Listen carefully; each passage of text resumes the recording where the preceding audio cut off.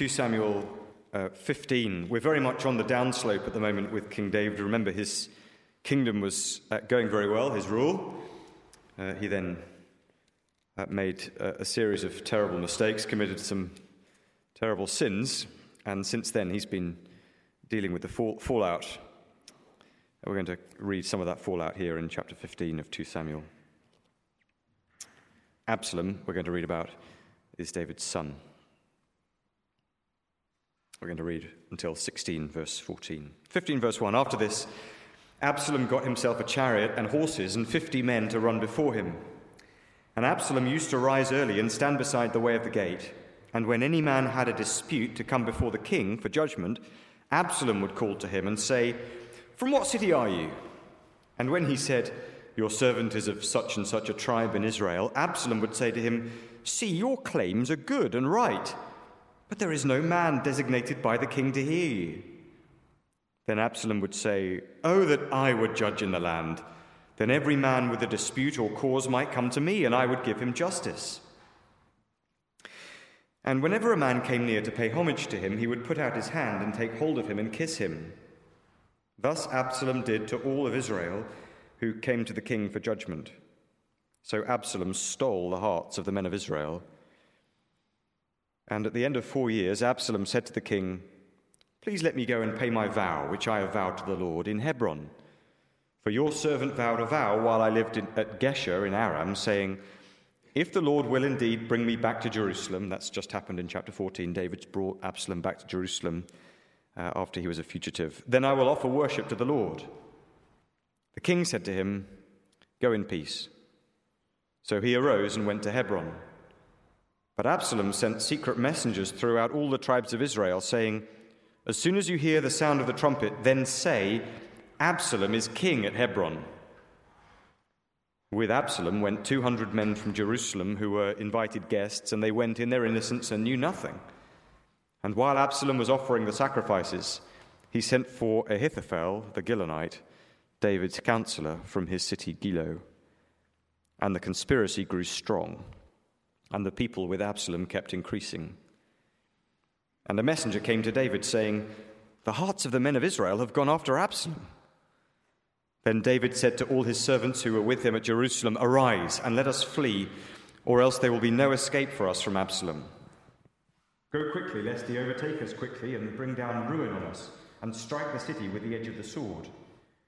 And the king's servants said to the king, "Behold, your servants are ready to do whatever my lord the king decides."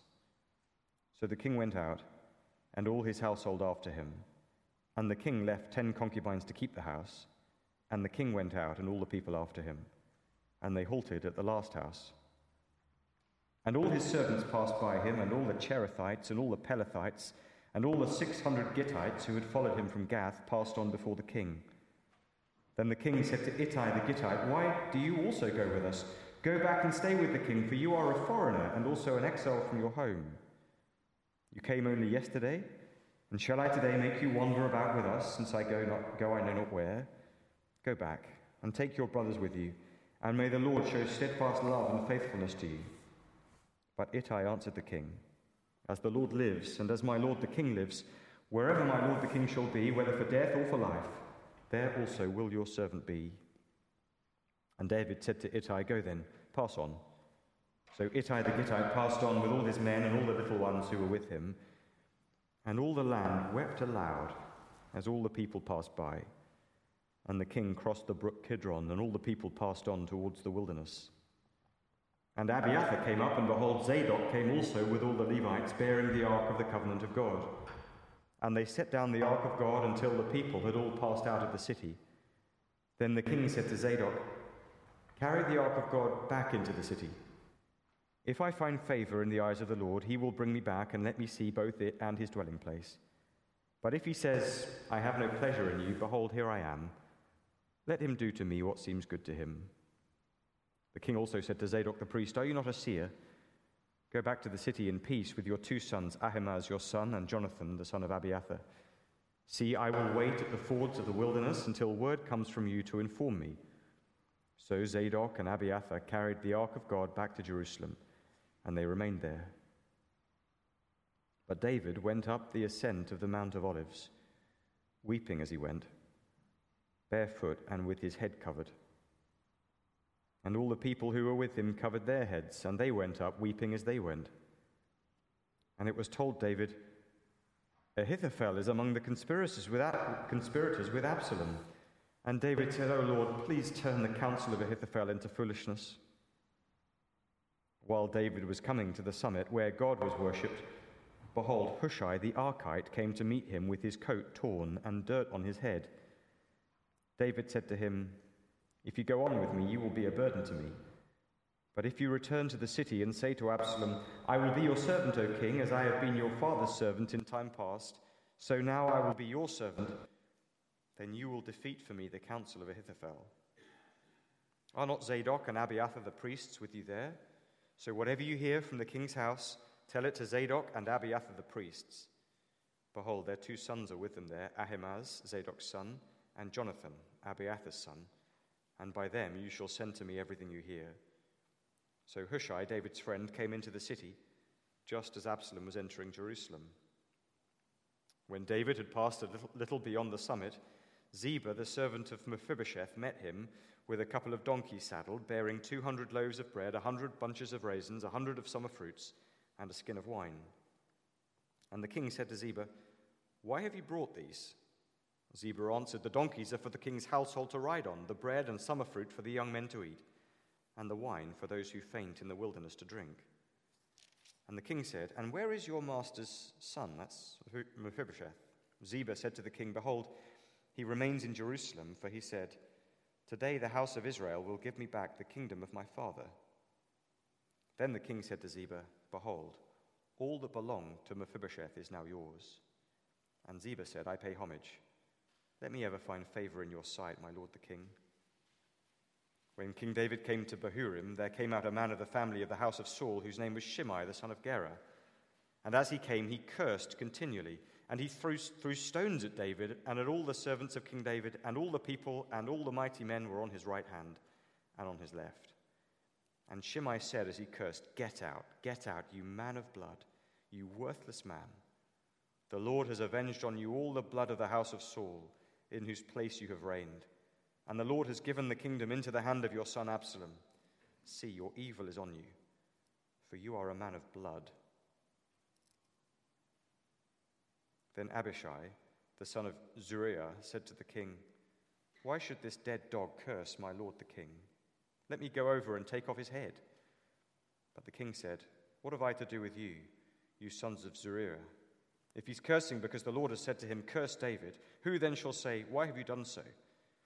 And David said to Abishai and to all his servants, Behold, my own son seeks my life. How much more now may this Benjamite? Leave him alone. Let him curse, for the Lord has told him to. It may be that the Lord will look on the wrong done to me, and that the Lord will repay me with good for his cursing today.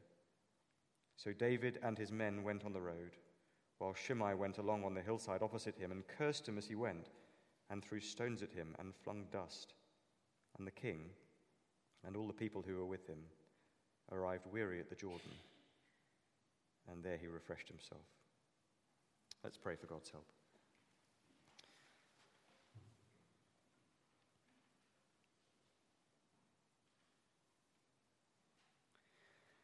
Father, we pray for your help. We pray that you would help us understand what it is that you want us to learn here. Please open our hearts to your truth. In Jesus' name, amen.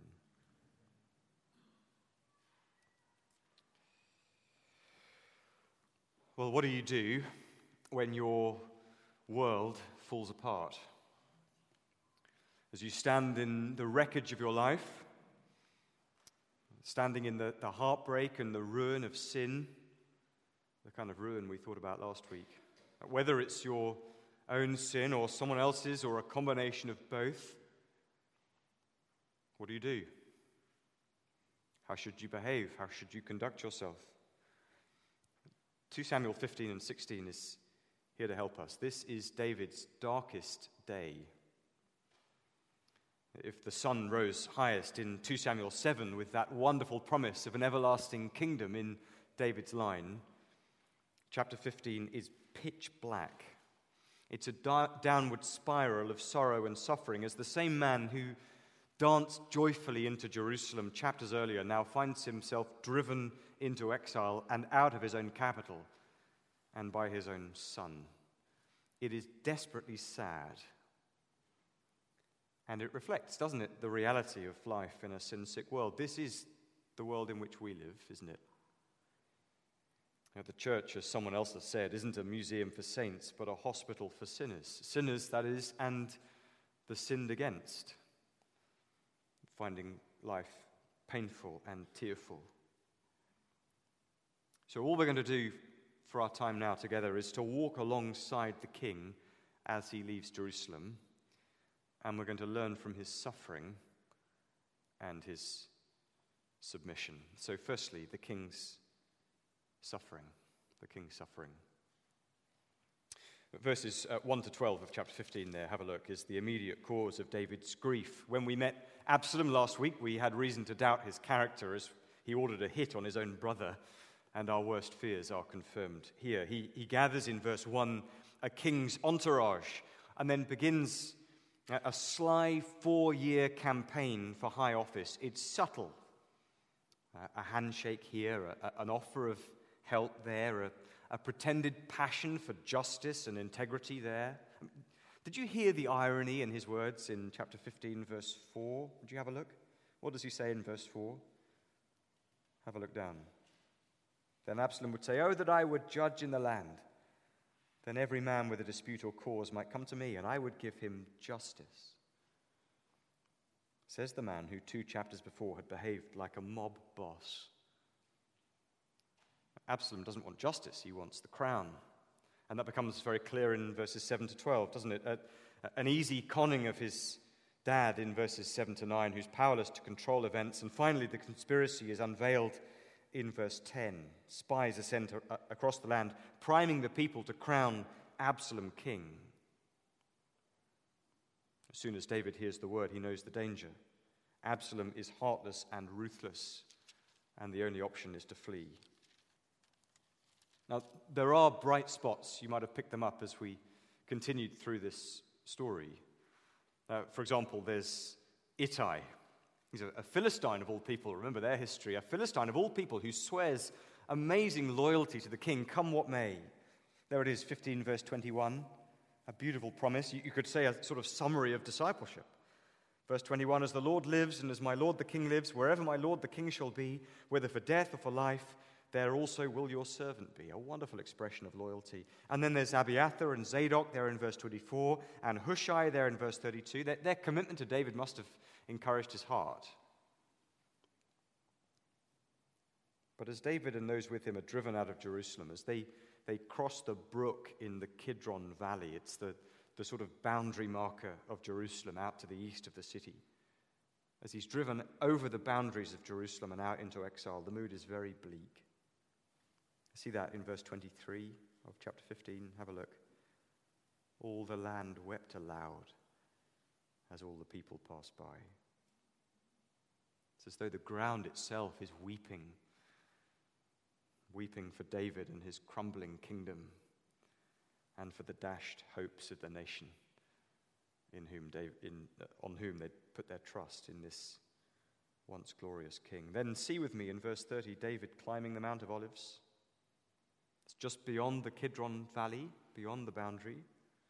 And possibly David would customarily come to the mount to pray for maybe time on his own. But here we learn he comes to weep, verse 30.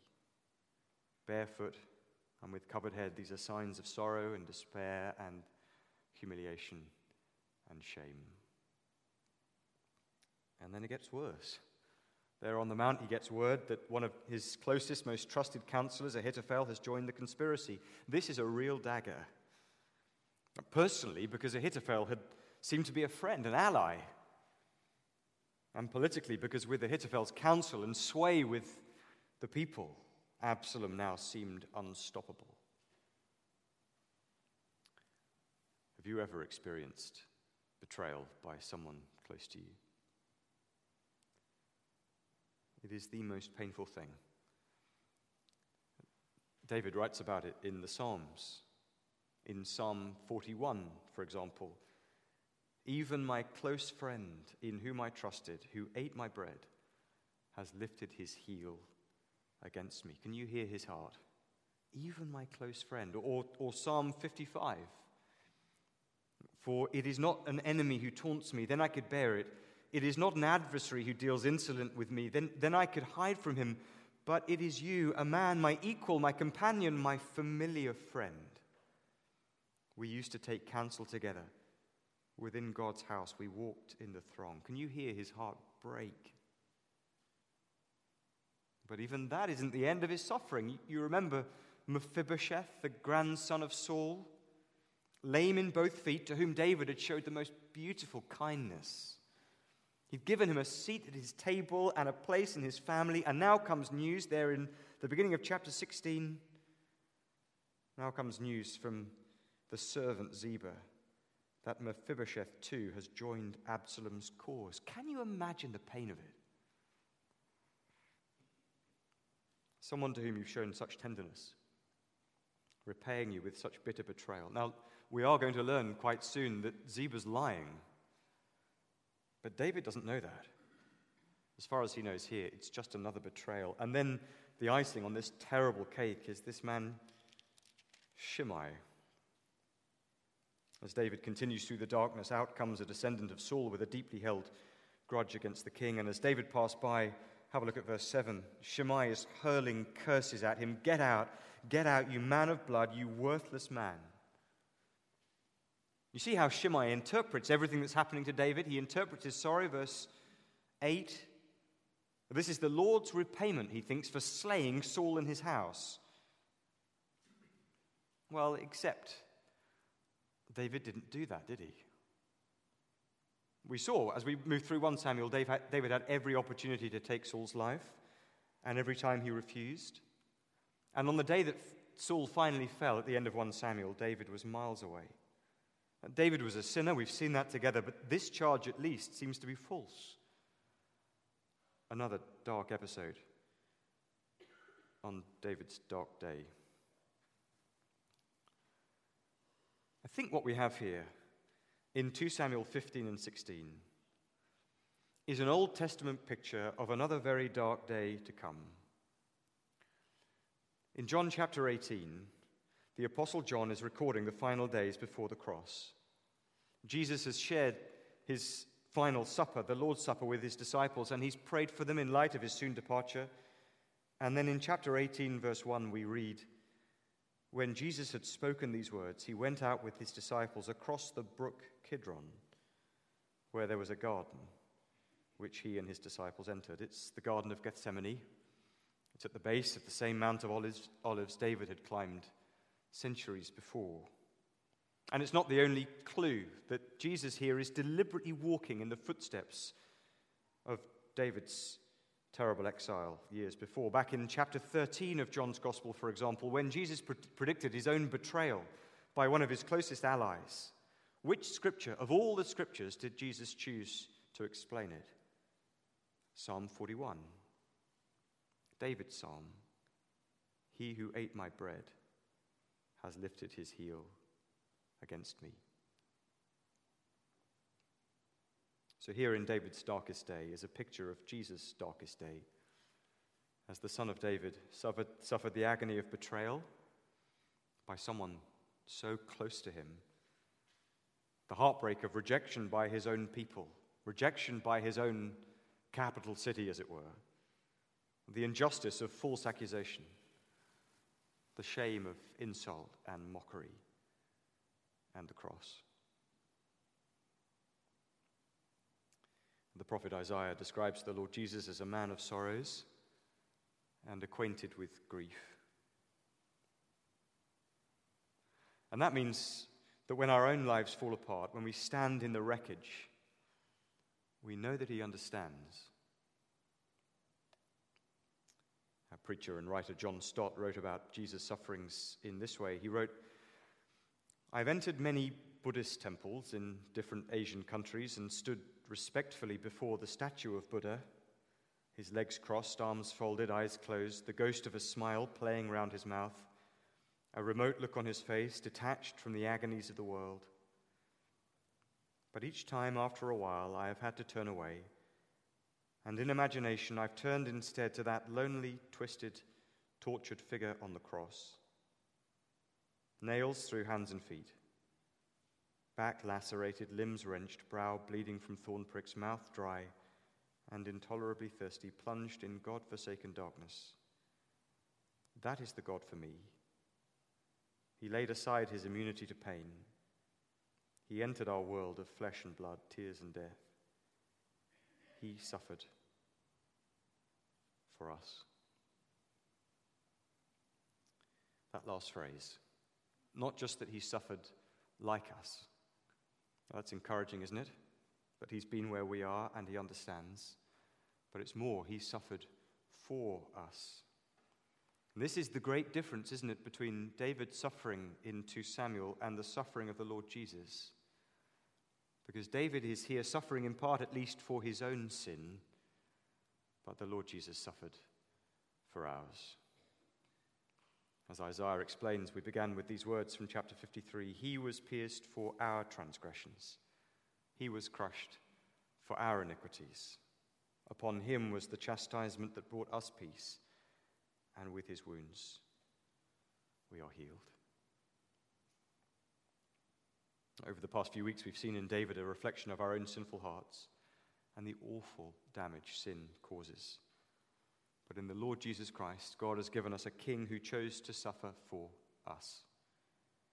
He chose to take the punishment we deserve to take so that we could be forgiven and restored. Isn't that an extraordinary love? Isn't he an extraordinary king? He suffered. And then secondly, he submitted. See that with me, the king's submission. Remember that this book of Samuel, from beginning to end, has been and will be about leadership, about the kind of leader Israel, God's people, needed and today still need. Hannah's prayer back in 1 Samuel 2 taught us that the key characteristic of that leader, maybe more than any other, would be humble submission to God. And we've seen David in 2 Samuel 11 and 12 assert his own will, but here we see in his sorrow the king learning through suffering to submit again to God's will. There are little clues of it, aren't there, as we go through the story. I take his conversation there with Ittai in verses 18 to 23 of chapter 15. Remember David's situation? He's in grave danger from Absalom. And if Ittai here is offering not only himself, but his men too, and if I'd been one of David's men, and I'd heard Ittai making that offer to David, I'd have begged David to say yes. Say yes, Absalom's after you. This guy's offering to help. You need all the help you can get. Say yes. And the David of a few chapters before might well have thought first of himself and said yes, but slowly, David's heart is turning back to the Lord and his goodness. 15 verse 20. Go back and take your brothers with you, and may the Lord show steadfast love and faithfulness to you. His heart is learning slowly to trust the Lord again. But then more clearly, see his submission to God's will when it comes to the question of the ark, there in verses 24 to 29. Abiathar and Zadok are bringing the ark of the covenant along with David. Now, it is hard to imagine a more powerful political tool than the ark. The holiest box in the world, the symbol of God's presence with his people. But David here sends it back. And see what he says as he does so. Verse 25. Carry the ark of God back into the city. If I find favor in the eyes of the Lord, he will bring me back and let me see both it and his dwelling place. But if he says, I have no pleasure in you, behold, here I am. Let him do to me what seems good to him. Not my will, says David, but his be done. And when he discovers Ahithophel's betrayal in verse 31, he prays to the Lord. And when Shimei in chapter 16 is pelting him with curses and rocks, and Abishai offers to cut Shimei down, see how David responds in 16 verse 11. Halfway through, 16 verse 11, leave him alone, let him curse, for the Lord has told him to. In other words, this is clearly part of God's will at the moment. It may be that the Lord will look on the wrong done to me, and that the Lord will repay me with good for his cursing today. As David stands in the wreckage of his kingdom, he's learning again to say, not my will, but God's be done. Just notice with me, would you, a few features about his submission. Notice with me that it's a submission that David learns through suffering. We hate suffering, don't we? We'll do anything to try to make it stop. But many of the biggest lessons we learn in the Christian life are learned in very hard circumstances. If you've been a Christian for any length of time, just look back over the course of your Christian life. When did you grow the most? When did you learn the most? When did you learn the most valuable lessons? I expect it was when things were tough. The Lord has a way of using suffering to train us, to strip away our self-reliance and to teach us to trust him, to submit to his will. But notice too that David's submission is a hopeful submission. I think that's the sense of what he's saying there in 16 verse 12. The Lord may repay me with good. And not because David deserves it, but because the Lord has always treated David much better than he deserves. Isn't that true of you if you're a Christian? Hasn't God always treated you much better than you deserve? One of our natural responses to suffering is self-pity. Poor me. I deserve so much better. Self-pity breeds bitterness and envy of others, and eventually, if it's unchecked, hatred of the Lord. There's no self-pity here with David. And perhaps that's because he knows what he deserves from God. The truth is, God treats us so much better than we deserve. And this gives us hope in our suffering. The Christian can say, yes, my life may feel like a wreck. In some ways it's my fault, maybe in some ways it's not my fault, and I don't know the future in every detail, and at the moment it looks pretty bleak, and I can't see how this is going to work for good, but I do know God. I know his heart. I know his kindness to me in the past. I know I can trust the one who gave up his son for me. Did you notice too that David's submission is active? When he hears about Ahithophel's betrayal, he doesn't do nothing. At first, he does what we should also always do in any situation. He prays, verse 31, Lord, please help.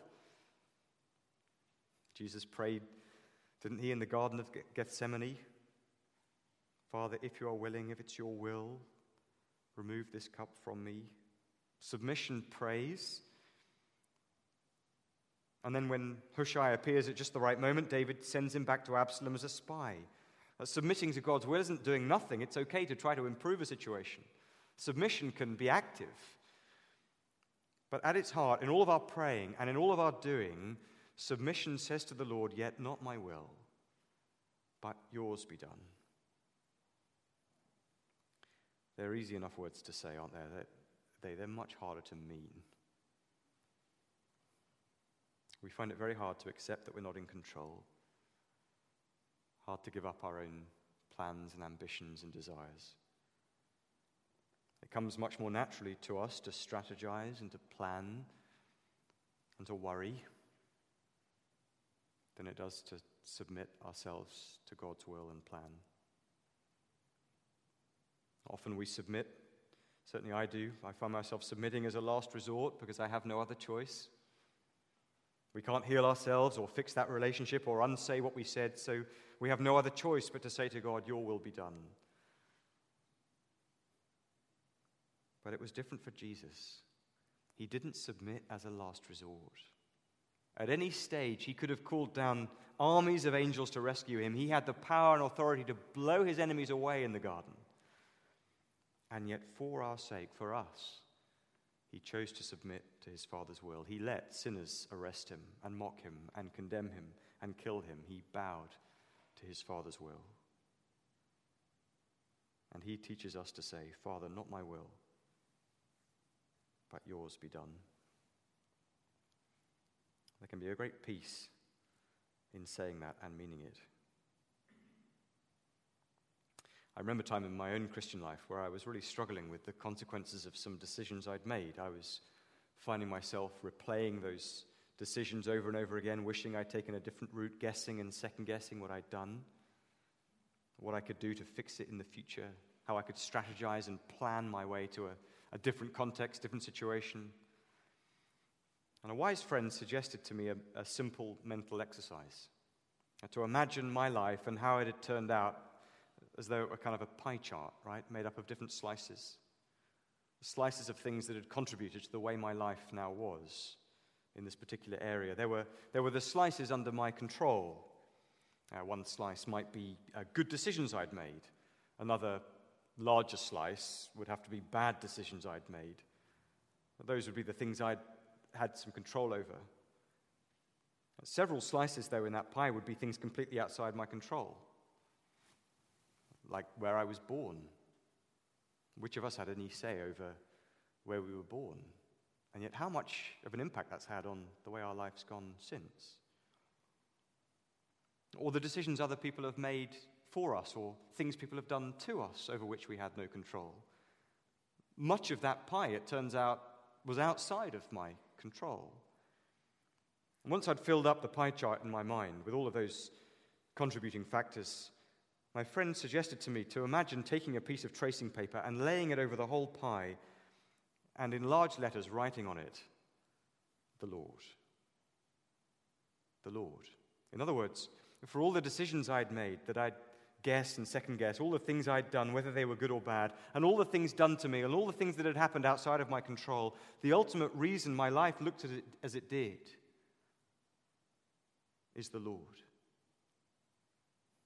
However much of a mess I've made, He's still in control.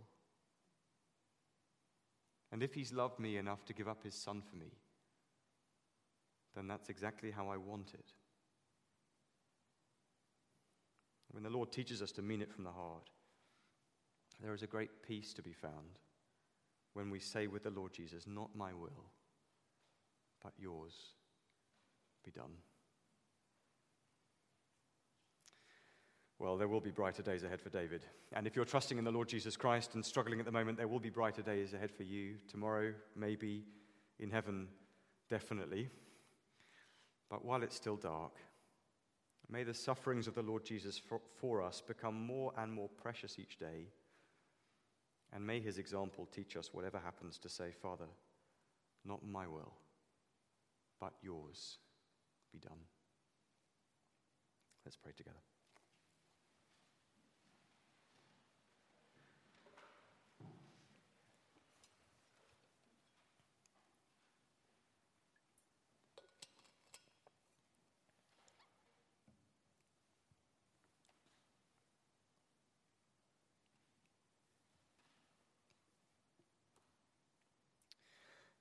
Heavenly Father, we thank you for the Lord Jesus and His extraordinary choice and decision to submit to your will, even to the cross. We praise you that Jesus had no sin of His own to suffer for or be punished for, but willingly chose to have our sin laid on Him and to bear the punishment in our place.